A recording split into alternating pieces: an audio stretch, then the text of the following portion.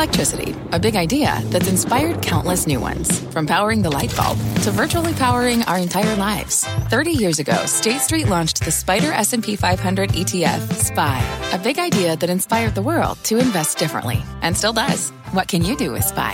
Before investing, consider the fund's investment objectives, risks, charges, and expenses. Visit ssga.com for a prospectus containing this and other information. Read it carefully before investing. SPY is subject to risks similar to those of stocks. All ETFs are subject to risk, including possible loss of principal. Alps Distributors, Inc. Distributor. I'm Melissa Lee, and this is Fast Money. Tonight's trader lineup: Guy Adami, Tim Seymour, Karen Feinerman, and Dan Nathan. Tonight on Fast, a wake-up call for banks. Former FDIC Chair Sheila Bair sounding the alarm in the wake of the Archegos implosion, why she says it's not a matter of if, but when something like this happens again. Plus, hitting the jackpot, New York State giving the green light for online sports betting. So should you go all in on this trade? And later, Elon Musk, Cathie Wood, and the Buffett indicator. What two of the most captivating figures in the market tweeted that got our attention? We start off with new developments in the aftermath of the Archegos implosion. We've got exclusive new reporting on how one big bank dodged a major bullet just hours before the hedge fund went bust. CNBC.com's Hugh Son just broke the story on our website. Hugh, good to see you. Hi, Melissa. So it was Morgan Stanley that dodged the bullet here. How'd they do it? Yeah, I mean, look, it's been clear from the beginning that Morgan Stanley and Goldman Sachs were the quickest to act. They dodged the bullet. I think the narrative up to this point was that, they had this meeting between the primes and between Bill Hwang, the Archegos founder, on Thursday, March 25th, to sort of declare a ceasefire.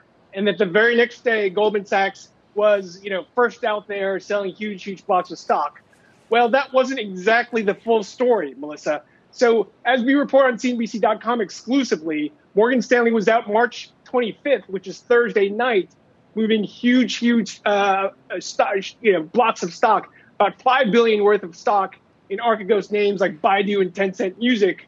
And yet they did it very quietly. They did it with a handful of less than a half a dozen hedge fund counterparties. And this was something that helped them remove the risk that they faced. And they did it, Thursday earlier than everybody else knew. So what's your sense as to why Credit Suisse was left out of this party? We were just learning today that they're going to take a $4.7 billion loss. We know that just last night they were liquidating the rest of their exposure to Archegos. Just last night. I mean, this is weeks later. It's hard to explain other than an outsider like me saying that it is perhaps a sign of dysfunction, of the left hand not knowing what the right hand was doing in the case of Credit Suisse, of not having a culture in which risk management is elevated to a high enough position where they can act quickly and decisively. The way we had heard, to bring it back to the Morgan Stanley story, the way we had heard about it, essentially, is that, when they shifted a lot of, the risk to these hedge funds, the hedge funds were not thrilled ultimately because they didn't know the extent of the selling that was just about to happen the very next day, the tens of billions of dollars of share sales that were going to happen, and this huge flood of sales that were going to happen the very next day. So word got out, ultimately. So it seems like the U.S. banks, at least, Hugh, largely dodged this so-called bullet. Does that remove the regulatory target on their backs? I mean, if it were Morgan Stanley taking a multi-billion-dollar hit, could this be a whole different story when it comes to the banking system once again being the target of new regulations? I think so, Melissa. I think the answer is, Morgan Stanley was looking at a hit of as much as $10 billion if they did nothing, and if they sort of, were more of the Credit Suisse Nomura camp of, sitting on their hands until the losses developed, until everybody else got out of the trades. I think what this shows is, if you look at Morgan Stanley, and you could say this about Goldman Sachs as well, probably about J.P. Morgan as well, that if you have the biggest, most robust prime brokers on the street and in the world, that they have the most sophisticated risk management systems, that they are the most battle tested. They've been through this. They've obviously had management who have been through the 2008 crisis, which is only 11 years ago, and that perhaps that they are responsible actors, at least when it comes to protecting their own balance sheet against these types of blowups. Hugh, thanks. Great reporting. Hugh Son, CNBC.com. Guy Adami, I'll go to you first. How does that make you feel to hear that Morgan Stanley could have faced a loss of as much as $10 billion? Does it make you feel good about Morgan Stanley's risk management systems in place? Or does it make you feel, oh, my gosh, I can't believe that could have been the hit to Morgan Stanley? So the answer is yes to both. I mean, I think it's listen, good for Morgan Stanley, good for Goldman Sachs. I mean, they had risk management in place. You know, people at very high levels at these banks, something we talked about, value at risk. Every single day those numbers were looked at Goldman Sachs and Morgan Stanley, and I'm pretty sure they look at today. And I'm going to get added at by a lot of people. And there's a reason why certain banks are called second-tier banks, and you're seeing it play out right before your very eyes. And it's fascinating to me. You know, $4.7 billion loss. I mean, I know the world's changed a lot since then, but I think that was the aggregate loss that long-term capital was facing that almost took the entire banking system down back in the day. The other thing quickly, Bill Wang, and I don't think I'm speaking out of turn here, he pleaded guilty 9 years ago, I think, and I think they paid fines somewhere between $45 and $60 million. Yet here we are. Back in business again. It speaks volumes as to the amount of liquidity that's flying around there and the fact that people keep going back to the well. That, to me, is a bigger problem. I'm sure Sheila Bair can speak to that as well when she comes on. Well, let's bring her in right now. Our next guest calls the Archegos implosion a wake-up call for the bank. Sheila Bair is former FDIC chair. She is now the director of the Volcker Alliance. Sheila, great to have you back. Welcome. Thanks for having me. So does this say to you that the U.S. banking system is terrific in risk management, is terrific in terms of the capital that they have stored up since the financial crisis, or does it still tell you that we've got a problem? Well, I think it says we've got a problem. I mean, there was a lot of risk building up in the system, a lot of exposure. Maybe they dodged the bullet, but there are some people apparently on the other side of some of their sales that did not dodge the bullet. Did they have good risk management? It suggests to me they didn't to let this happen to begin with, and maybe they just had better information and were acting more quickly. In terms of dodging the bullet, you know, whether they acted ethically in this, I don't know. Whether they acted legally, I don't know. I think there's going to be a lot more questions about how they handled this situation. But the fact that they even came this close, I think, suggests that, that their risk management leaves a lot to be desired. I will say, in fairness, though, that market conditions and, this forever lasting zero interest rate policies, this is just another indication of how leverage is building up in the system. Capital costs virtually nothing. They can make a lot of money over these arrangements they do with these private offices and hedge funds. It's capital light activity. And so they're building the bombs. Even if when the bombs go off, they aren't hurt. They're still helping to build the bombs. And is that really appropriate for regulated holding company, banking organizations? Is that appropriate? Is that safe and sound behavior? I'm hoping this triggers at least some supervisory review. But also, the market conditions are there. The Fed really needs to step up and tighten supervision, knowing that the monetary policies that it's pursued for so long is creating incentives for exactly this kind of behavior. Sheila, it's Karen. Thanks so much for coming on the show. We always love hearing what your thoughts are. So here's my question. I think it is possible that the banks didn't fully understand the risk they had because there wasn't adequate disclosure by Archegos. And that shouldn't there be regulation as well? They might not have realized, wow, we got $5 billion risk of Viacom or whatever it is. Isn't there a duty there also? How would you address that? Well, to be honest with you, I'm skeptical about whether they didn't really know that Archegos was building these positions with multiple prime brokers. Let's give them the benefit of the doubt and say that they did not know. They should have known. There should have been disclosure around this. This is one of the areas where our disclosure requirements have not kept pace with the ability to create synthetic positions that can have market-moving impact concentrated in one market participant.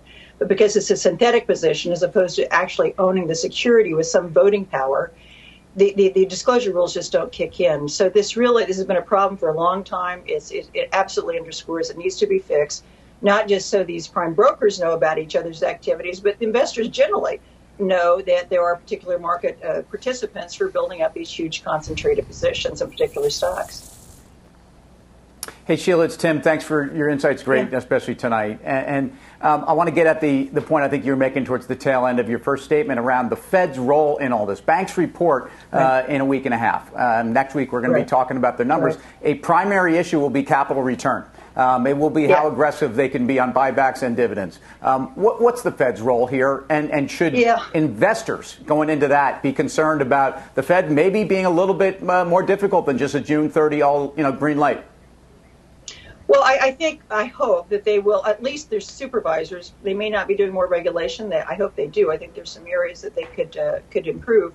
But at least from a supervisory perspective, there's going to be much more intensive scrutiny of the prime broker operations, and particularly their relationship with hedge funds.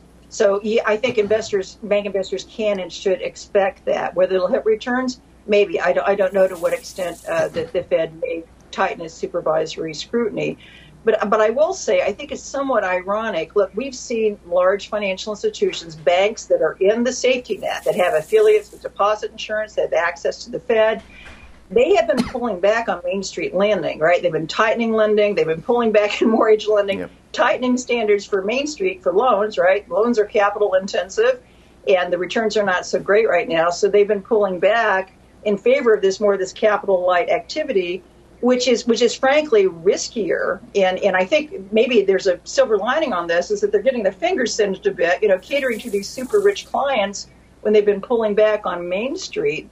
But here again, the Fed needs to look, and all the bank regulators need to look at the kinds of incentives that are being created by the capital requirements as currently structured, the failure to tighten margin requirements on these kinds of, high risk derivatives transactions.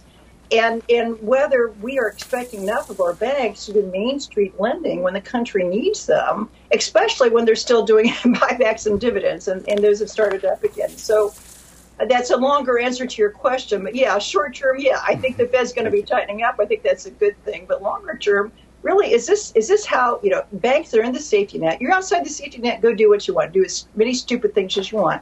But if you've got this kind of federal safety net support, I think there are some social obligations that go with this. And to be doing this kind of behavior when they're pulling back on Main Street, I think is really something regulators and policymakers should be thinking about. Yeah, it's interesting. And you said, started the show by saying maybe Goldman and Morgan Stanley dodged a bullet. Maybe the system dodged a bullet. But, I think you would agree there are probably other situations out there we're just not aware of. My question to you is, and I have to preface this by saying I am no fan of our Federal Reserve, of central banks. I think it's important to say that, otherwise the question seems different. How much of the brunt of the responsibility does 12 years of zero interest rate policy have to do with some of the behavior that we're seeing here? Well, I think banks should always be held accountable for their actions. They need to look, you're this big, you're this systemic, you need strong risk management. You need to deal with the risk presented by the market that you operate in. That said, it's created a lot more challenges to manage risk. Again, when capital is so cheap, when the incentives to lever up are so strong, when you can make so much money by doing exactly the kinds of transactions that Goldman Sachs and Morgan Stanley were doing, these are the incentives that ZIRP has created. And I do think if the Fed's going to continue these policies, and clearly they are for the foreseeable future, at least tighten up on the supervisory and regulatory side to try to address some of these risks. Just increasing margin requirements, just make it a little more expensive through margin to borrow would help. But I'm not sure the Fed's thinking in those terms. But I hope they do start thinking in those terms. Along those lines, Sheila, I wanted to follow up on a metaphor that you used, and that is they helped build the bombs, and maybe this time the bombs didn't hurt anybody, but they still helped to build them. That implies that at some point the bombs will hurt somebody. Is that somebody? I think is that somebody? The system? Well, I think I think there were people that owned stock, Viacom and others. Their share price took a hit, so I think it wasn't like there was no systemic consequence, but there were people who were, collateral damage in all of this. But I do think this, as I said earlier, this kind of business that they're doing, this is not a one-off. I think they're doing a lot of this kind of business with hedge funds and these private offices that are essentially hedge funds. So, I think we could see a lot more of this. Whether it happens in tandem, I don't know. The lack of transparency makes it difficult for all of us to truly assess what the risks are. But, again, prioritizing, I'd increase margin requirements. I would tighten supervision. I would absolutely fix this loophole we have in our SEC disclosure rules, where if you build up a concentrated position through synthetically through a derivative, you don't have to report. that everybody needs to know that. And so those are things that are short-term fixes I think could help a lot. But yeah, I think the system is at risk. And the sad truth is we don't really know because there's really no transparency around this kind of business. Sheila, thank you very much. Always great to hear from My you. pleasure. Sheila Bair, Great. former FDIC Thanks chair. for having me. Dan Nathan, it sounds like, if half the things Sheila said were enacted for the banks, that's not necessarily great for business. Well, listen, you could ask, is this the sort of business the banks wanted to be doing? And if there was more disclosures, they probably wouldn't be doing that sort of business to that extent. And, we've been asking this question for the last couple of weeks. What sort of activity with total return swaps could be systemic? And obviously it seems pretty isolated to this situation. She also used a really interesting term, whether the way that Morgan or Goldman acted were ethical. I don't know if she was speaking specifically to those, but they obviously ran ahead of some of their counterparts once that they had news of what was going on, once it seems like Credit Suisse or Nomura brought that to the fore. And not only did they run ahead their competitors that gave them the information, but they also plugged their clients. If you go look at Baidu, where it closed on March 25th, it closed at $204. The next day it traded as low as $174, and that means that everyone else was out there selling it, including the hedge funds that probably got plugged on that print on Thursday the 25th. So to me, this is also a business not just about printing tickets, because that's what the guys who lost a lot of money were really focused on, but it's also about trust with your clients, and I suspect Goldman and Morgan might have done some damage on that front. Last thing I'll just say on this is that if you look at Credit Suisse's disclosure for Q1, they say that they're going to lose $1 billion in the quarter, and they told you that they lost 4.7 on this trade. That tells you that there's a lot of good things going on in the banking system right now where they're really profitable and they can absorb those sorts of hits on a quarterly basis. Maybe that's the takeaway. Everything was fantastic for Credit Suisse's business up until Greensill and this. Oh, yeah, Greensill also happened to Credit Suisse just within weeks of Archegos imploding. Karen, how do you think about maybe the reputational damage to the banks or the possibility of a tighter regulatory environment on the back of this? Well, just to go back to your first question we asked Guy, are you proud of Morgan Stanley or upset that they were in this? Yes to both, right? And I think also Dan made some great points about, wow, how profitable must they have been to be able to weather this gigantic hit as well as they did and only be down, 900 and whatever it is. So I think we're going to see some great bank earnings, although the stocks have already moved. I also think it takes time to do regulation of the sort that might need to be done here to prevent this. And without the U.S. banks having really been sort of seared by this, I don't know how much, I know Elizabeth Warren is upset about it, but I don't know how much it'll take to actually enact any of those potential regulations. But I also think Sheila's point about the SEC needing to really work on the disclosure issues is really important as well, because she made the point not just disclosure for the banks, but disclosure for shareholders. I mean, they enjoyed the write-up, maybe in Viacom.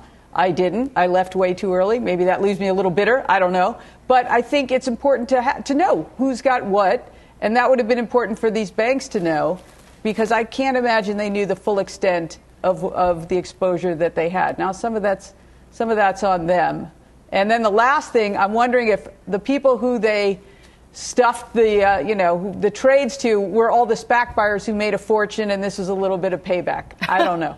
Could be. All that having been said, I'm long banks going into next week when they start reporting. Yeah. All right, coming up, Elon Musk and Cathie Wood chit-chatting on Twitter. Where else? What these two market influencers said that got us talking. Those details next. But first, snapping higher. The social media stock popping today on the back of an upgrade. Are the gains here to stay, or will investors get ghosted? That trade and more when Fast Money returns.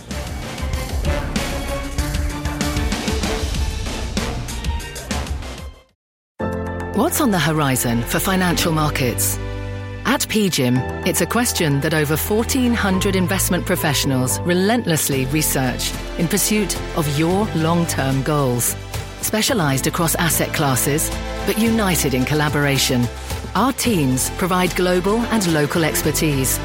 Our investments shape tomorrow, today. Pursue your tomorrow with PGIM, a leading global asset manager. At Capella University, you'll get support from people who care about your success. From before you enroll to after you graduate, pursue your goals knowing help is available when you need it. Imagine your future differently at capella.edu.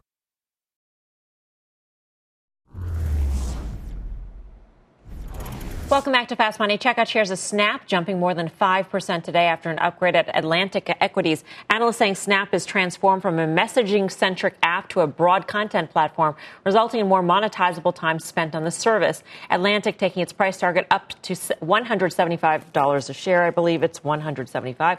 That's more than 30% higher from current levels. Tim, what'd you make of this call? I think it's a good call. I mean, it's a company that really has had a big run, although it had pulled back in some of the higher multiple tech sector, pullback. And I think you definitely at 14 or 15 times 22 revenues. I mean, the multiple is really tough. Having said all that, this is a unique platform. They seem to have the best ad growth in online media. They seem to be more shielded from the regulatory risk based upon the nature of the engagement on their platform. If you look at their monetization per DAUs, they're significantly less entrenched than Facebook, which means they're at 1/10 essentially of that traction, which means they've got a lot of room to go. So I think there's a lot of good news around this story. I think there's a lot of good news priced into it. I wouldn't chase it tomorrow, but Snap's here to stay for sure.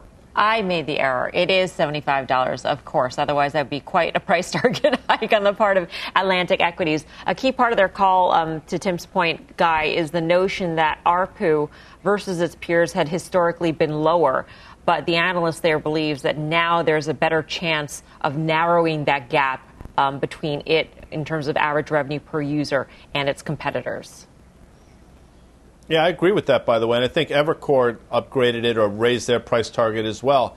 I think they report on April 27th. And if you remember, I mean, Snap was being left for dead for a lot of people. And it coincided just about the time that Facebook started to run into all the problems with their advertisers. And that gave Snap an opportunity to get off the mat.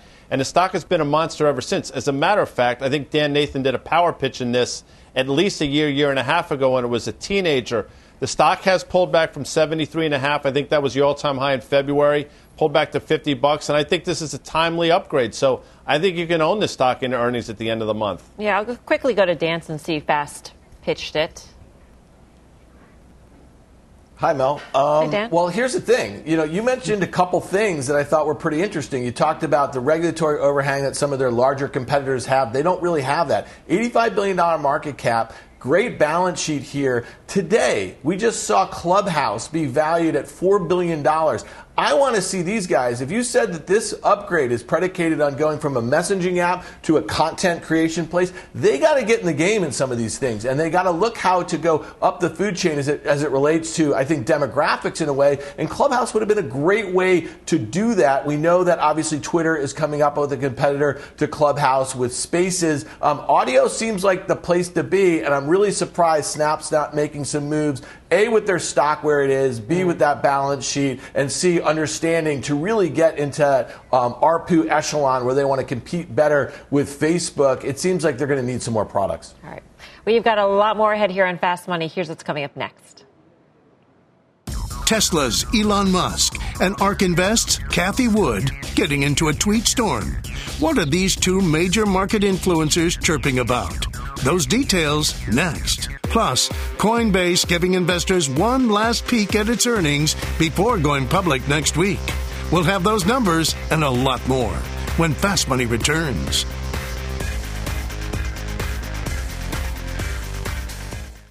This podcast is supported by FedEx. Dear small and medium businesses, no one wants happy customers more than you do.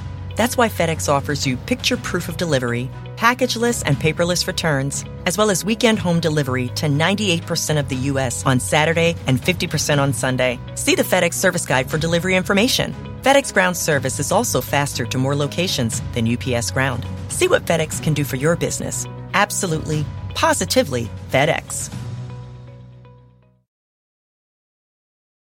Welcome back to Fast Money. Something interesting went down on Twitter last night. It got all of us here on the desk talking. Two of the most captivating figures in the market We're going back and forth about valuations. It all started when Elon Musk tweeted at ARK Invest Kathy Wood asking, what do you think of the unusually high ratio of S&P market cap to GDP? Well, Wood replied, GDP statistics evolved during the industrial age and do not seem to be keeping up with the digital age. Thanks to productivity, real GDP growth probably is higher and inflation lower than reported, suggesting that the quality of earnings has increased significantly. Take a look at how that ratio has changed over time. In 1990, the ratio of total S&P market cap to GDP was about 0.4. It then hit a high of 1.2 during the dot-com boom before pulling back. It's now at about 1.6. Karen, you actually dip your toe into this tweet storm. What's your take on this? My take on it is that it's a red herring. There's so many reasons why it's not relevant. For one thing, GDP doesn't at all reflect a change in the value of assets, right? So if the value of all houses goes up, it's not reflected in GDP. The other thing is it doesn't reflect, S&P earnings, some of which are global, over this denominator of U.S. GDP. I don't think that makes sense as well. And the last thing, 20 or 30 years ago, we did not have any private equity presence remotely close to what we now have. I think we have probably $6 trillion or more in private equity. These are companies that many of which were public that are no longer. So you take that out, and I think it's just sort of muddying the water. Is the S&P expensive now compared to what it was? Yes, I think so. I don't think you need the denominator of the GDP to sort of muck up the picture. Yes, it's expensive. I know Guy totally disagrees, but I think it's a red herring. Really? I would think that he'd be on the same page as you, Karen, only because this is also known as a Warren Buffett indicator. This is something that one of the greatest investors who's ever lived uses on a regular basis, Guy. And for that reason, I would have thought that you would have said this is bunk. No, but, I think to Karen's point, it's outdated as well. And I think listen, I happen to think Elon Musk must have went to a day of law school because when he tweeted that question, he knew the answer he was going to get 100%. There was something self-serving about that. And I think it sort of plays to the narrative that he's been talking about for a while. So I think I'm with Karen on this. Clearly, the market doesn't care. It's moved on. Is it outdated? Yeah, maybe in this world, this global world that we're talking about, all the points that Karen brought up, maybe it is. With that said, even given that, it's still elevated. The market doesn't seem to care, and the market doesn't care about these things until it does. But it's clear, that 1.6, which probably, by the way, is probably closer to 1.8, depending on the numbers you use, is a bit of a red herring, and it's something that the market looks completely past for at least the last 6 to 8 months. Mm-hmm. Well, our next guest says a market pullback could happen at any moment given current valuations. Let's bring in Lori Calvasina, head of U.S. equity strategy at RBC. Lori, great to have you with us. So based on which metric do you think valuations are full? So we don't pick and choose. We have a combo model that bakes together 34 different metrics, and some of them are market cap weighted. Some of them are just equal weighted. We tend to use median multiples. It's sort of a bottom up assessment evaluation. It brings in everything from price to book, price to sales, PEs, EV to EBITDA, you name it. We've got it in there. And it's telling you we're at pretty sky high valuations if you just look at the S&P on its own relative to history. So that does make us vulnerable to a pullback if we get the right catalyst to come along. But frankly, I've told my team that while I expect a pullback at some point this year, I think the timing is very uncertain because it's very unclear what catalyst is going to knock that down or when it would actually happen. At the same time, you would use a pullback to go more into the reflation trade. So you believe that this is an area that will continue its gains? Yeah, and I think the market call right now is much easier from a bottom-up perspective as opposed to a top-down perspective. So when I kind of put the issue of frothy sentiment, frothy valuation aside, and I look at things like financials, I look at energy, I look at small cap, these are all areas that look deeply undervalued on a relative basis. They're also areas that tend to work when you're in that quote-unquote reflation part of the economy. So when inflation expectations are rising, bond yields are moving up. So the question is really, is that trajectory going to continue? And I think we're kind of getting to an interesting point right now. We've all been talking about 2021. when does 2022 start to come into view? How much runway is there? So I've really tried to be clear with my team. We're not really concerned about repositioning our calls for, a 5-10% pullback that we might get in the market. We want to reload on these reflation trades to get exposure for the longer term, sort of catalyst that we see there. Hey, Lori, it's Tim. Agree on reflation for sure. And I want to get at where we're on focus on 22 EPS, because to me, we've given mulligans for the last 5 quarters. When do we stop giving that mulligan? When normalized earnings have to come back? Isn't that the time to sell, or maybe just before that?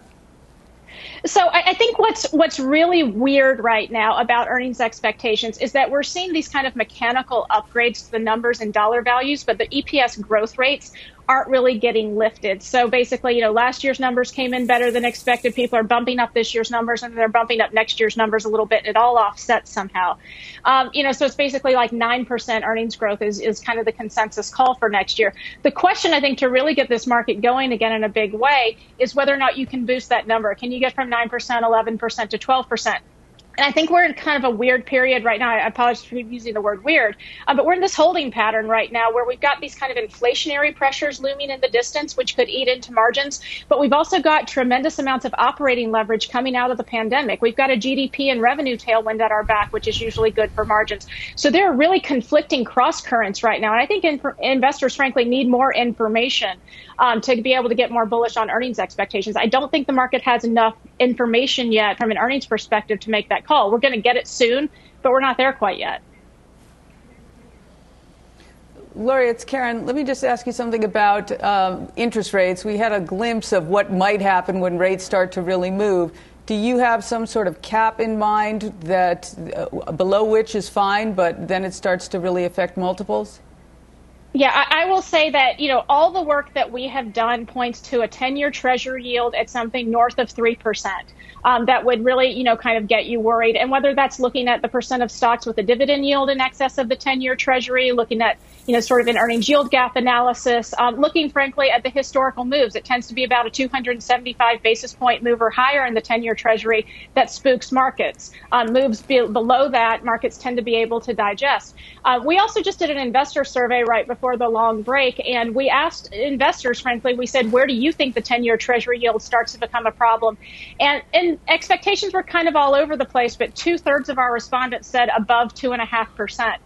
So that's telling you that, there was all this focus on 2%, 1.5%. This move is too far, too fast. Even the people who are out there buying stocks, a lot of them don't think that we've got some more runway that you can move before we start to pinch market valuations. Yeah, and your model shows 3%, right? As sort of the line in the sand, Lori?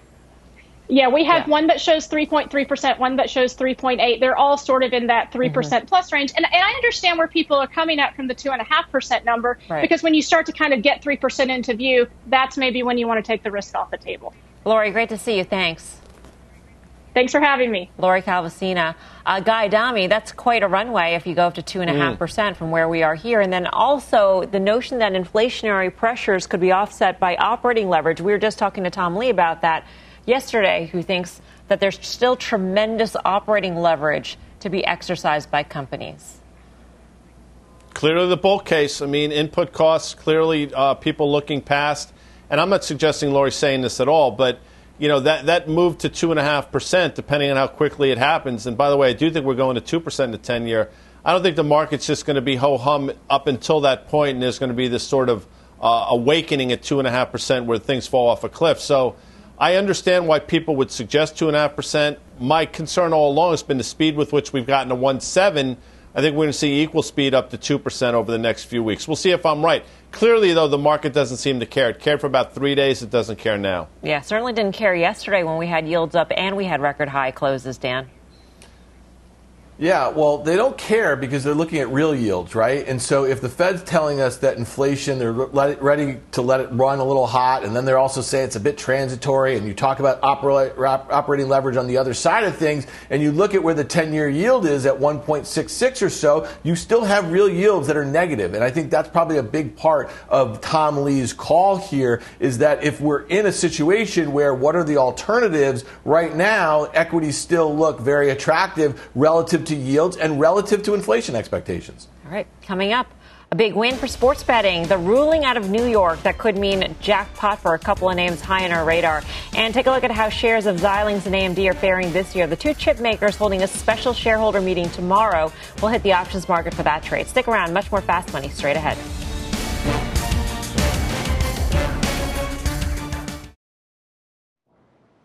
Welcome back to Fast Money. We are watching the gambling stocks after hours after New York State approved mobile sports betting with a limited operator model as part of the state's $200 billion budget plan. No official word on when it will go into effect. The online sports betting stocks finished the day mixed, and in the extended hours, we are seeing a bid in DraftKings. Tim, I go to you on this one. Yeah, and it's clearly a function of addressable market growth, and that's the linear almost formula that analysts are applying to where you price DraftKings, and it's on a price to sales basis, and it's expensive. So you're buying into the concept and the secular trend that, look, it's what we saw with cannabis, too. I mean, look at the states that are legalizing sports betting and cannabis and the shortfalls that they're plugging. This makes a lot of sense. If you look at DraftKings, basically, even during that high multiple hit from within the market of which companies were certainly most vulnerable, this one was. But that uptrend line from that huge secondary they did back in October, again, opportunistically at a high stock price, stocks held that, even the bottom end of it. So I think it goes higher. Yeah, Guy? Yeah, $63 was the September. 63.5 was that September 2020 high. Tim made the point that he sold off that secondary. Sold off hard, by the way, but recaptured it. I think he stayed long this name against that September high, which comes in around 63 and change. All right. Coming up, the big bet on crypto. Coinbase releasing preliminary results ahead of a highly anticipated direct listing next week. We're breaking down the details next. And a powerhouse semi deal, two chip makers ready to join forces. We'll tell you how options traders are plugging into this one. Fast Money's back in 2.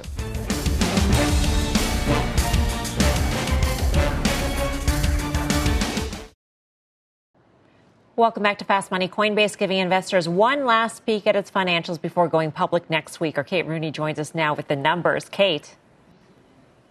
Hey, Melissa. Coinbase benefiting from the recent rally in Bitcoin. The crypto company putting out estimated earnings. In the first quarter, Coinbase reported roughly $1.8 billion in revenue. That's more than it made in all of last year and a ninefold increase from the same time a year earlier. The call did just wrap up. CEO Brian Armstrong and CFO Alicia Haas didn't take any analyst questions. They did underline Bitcoin's role in that quarterly performance and its role in guidance going forward. Haas says that Coinbase's revenue is, quote, highly correlated with the price of Bitcoin and volatility. As she put it, we cannot forecast the price of Bitcoin any better than you can. And as a result, she says it's very difficult to accurately forecast their revenue. As a result, Coinbase outlined 3 different scenarios, a high, a mid, and a low range based on monthly transacting users. Some other highlights: the company is profitable. It's got 56 million verified users and a lot of growth on its institutional side. Coinbase now has $122 billion in assets from hedge funds, family offices, and other professional money managers.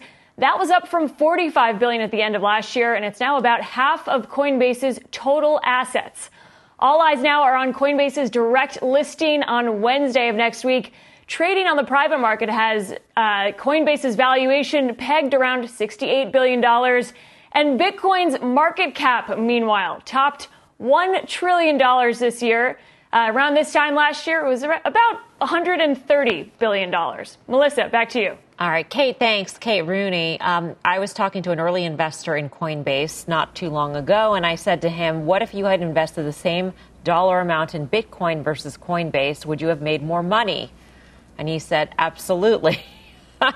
He didn't say it regretfully. He just said it, that he invested in Coinbase because part of it was understanding the process in terms of the crypto universe and understanding the possibilities there. He made a number of other investments, et cetera, et cetera. But for the average investor, I think that is the question. The question is, are you better off buying Coinbase as a public company or Bitcoin? Karen, what would you say? I would say Coinbase because you have clearly it is tied to Bitcoin, but not only tied to Bitcoin, right? Let's say another coin emerges to really, let's say Ethereum, we're at many different coins, right? So you have some diversification there. Bitcoin is tied to Bitcoin. I don't think it's tied to Coinbase, but the other way around. So I would have the less risk by a little more diversification Coinbase. But I am long Bitcoin. Right. I'm not long Coinbase. That's why I asked you. But it is worth noting that at this moment in time, the correlation between Bitcoin and the other coins out there, I mean, the R-square is something like in the 0.9s for a Litecoin and for an Ether. And so you're not really getting a lot of diversification right now, but the point being that eventually those could diverge. That's a good point to make. Dan, what would you say in this game of Would You Rather? I get confused by this game, Mel. I'd probably say right here, right now, Coinbase. I think Bitcoin is obviously up 100% or close to that this year and up a lot more year over year. But I just think that I would think about Coinbase a little bit about thinking about Charles Schwab 30 years ago, especially if you believe that most assets that are going to be traded are going to be tokenized at some point in the future. I think you probably want to be with one of the first established players, and Coinbase would be one.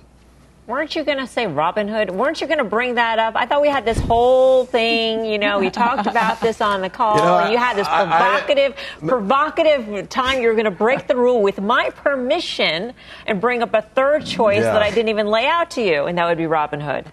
No, but it was a false choice. If you would ask me, so the point was, it was a good question. I guess I was thinking about it wrong. But an interesting question might have been Robinhood, which is going to list pretty soon, or Coinbase is going to list pretty soon. I'd probably still go with, I'd actually get long Coinbase and short Robinhood. How's that to play your game? That's an interesting one. All right, I'm satisfied now. Let's move on. Coming up, one chip maker's getting a whole lot of love from options traders today. We are breaking down the action ahead. Plus, the SPAC boom hits the tops with two P's. We will tell you who is stepping up to the plate this time. Fast Money's back in 2.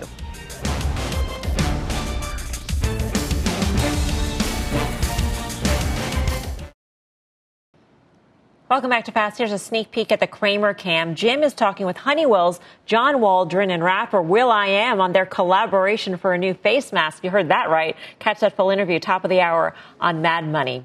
Well, we're watching shares of AMD and Xilinx. The two companies are holding a special shareholder meeting tomorrow as they look to finalize their $35 billion deal, and options traders are putting some bullish bets on one of these names. Let's bring in Mike Coe for more on that. Mike, what'd you see?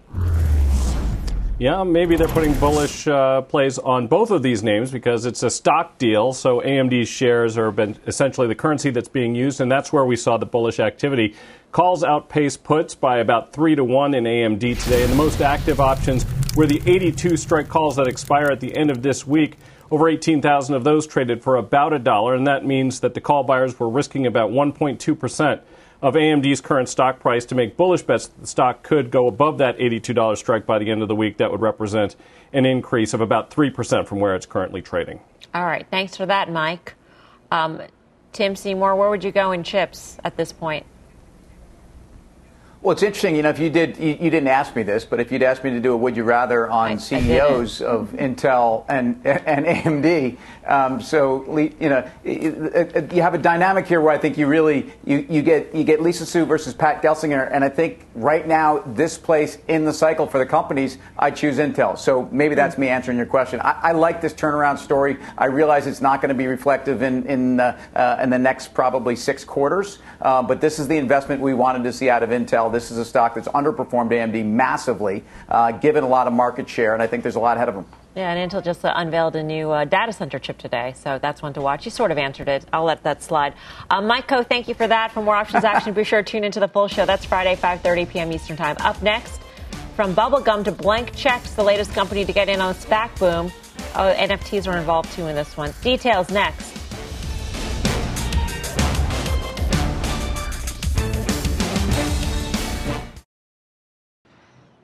Welcome back to Fast Money. Topps, best known for baseball cards and bazooka bubblegum, is going public through you guessed it, SPAC. The deal values Topps at $1.3 billion. So does this top the bubble in the SPAC space? I'm trying to think of other, puns to throw in there. Tim? Look, I think we're in the early innings of this one, Mel. And I think you have a case here where look, I think the SPAC structure I am actually a believer in it. I've been involved. I'm involved in one, and I've invested in them. They're not all the same. You're investing in the team. You're obviously investing in the team that's going to find the right deal, and then you vote on it. There's a quick synopsis. So I'm a huge baseball fan. I've been collecting baseball cards since I was in 7th grade. I'm thrilled to hear that they're valuable again. So off we go. A lot of Mets cards, I would imagine. A part of this team is the former Disney CEO, Eisner.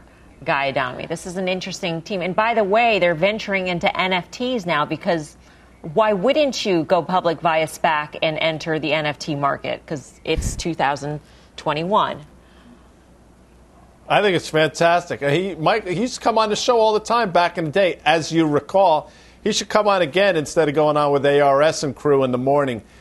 Is it a sign of a top? No. Is it a sign that bubblegum was horrendous? I think as Andrew Ross Sorkin was talking about and Joe Kernan this morning, absolutely. If they could retrofit that gum and put like Bubblicious in it, I mean, then I'd even invest in that. I think the problem is that then it would stick to the card, right? And so that would be so. That's why it's so rigid and not moist. Anyway, time for the final trade. Time's flown by. Tim Seymour, what do you say?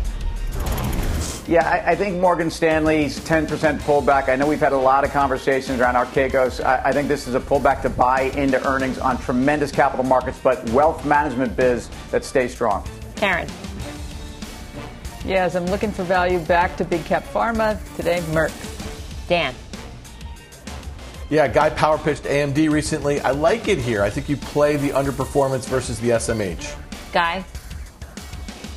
Great call on Gonzaga, Mel. Snap. I'm sorry. Thanks for watching Fast Money. Mad Money with Jim Cramer starts right now. This podcast is supported by FedEx. Dear small and medium businesses, no one wants happy customers more than you do. So you need a business partner just like you. Like FedEx, who understands your passion for serving your customers because they have the same commitment towards you. That's why FedEx offers you picture proof of delivery, packageless and paperless returns, as well as weekend home delivery to 98% of the U.S. on Saturday and 50% on Sunday. See the FedEx service guide for delivery information. What's more, FedEx Ground is faster to more locations than UPS Ground. Trust FedEx for timely deliveries. See what FedEx can do for your business. Absolutely, positively FedEx.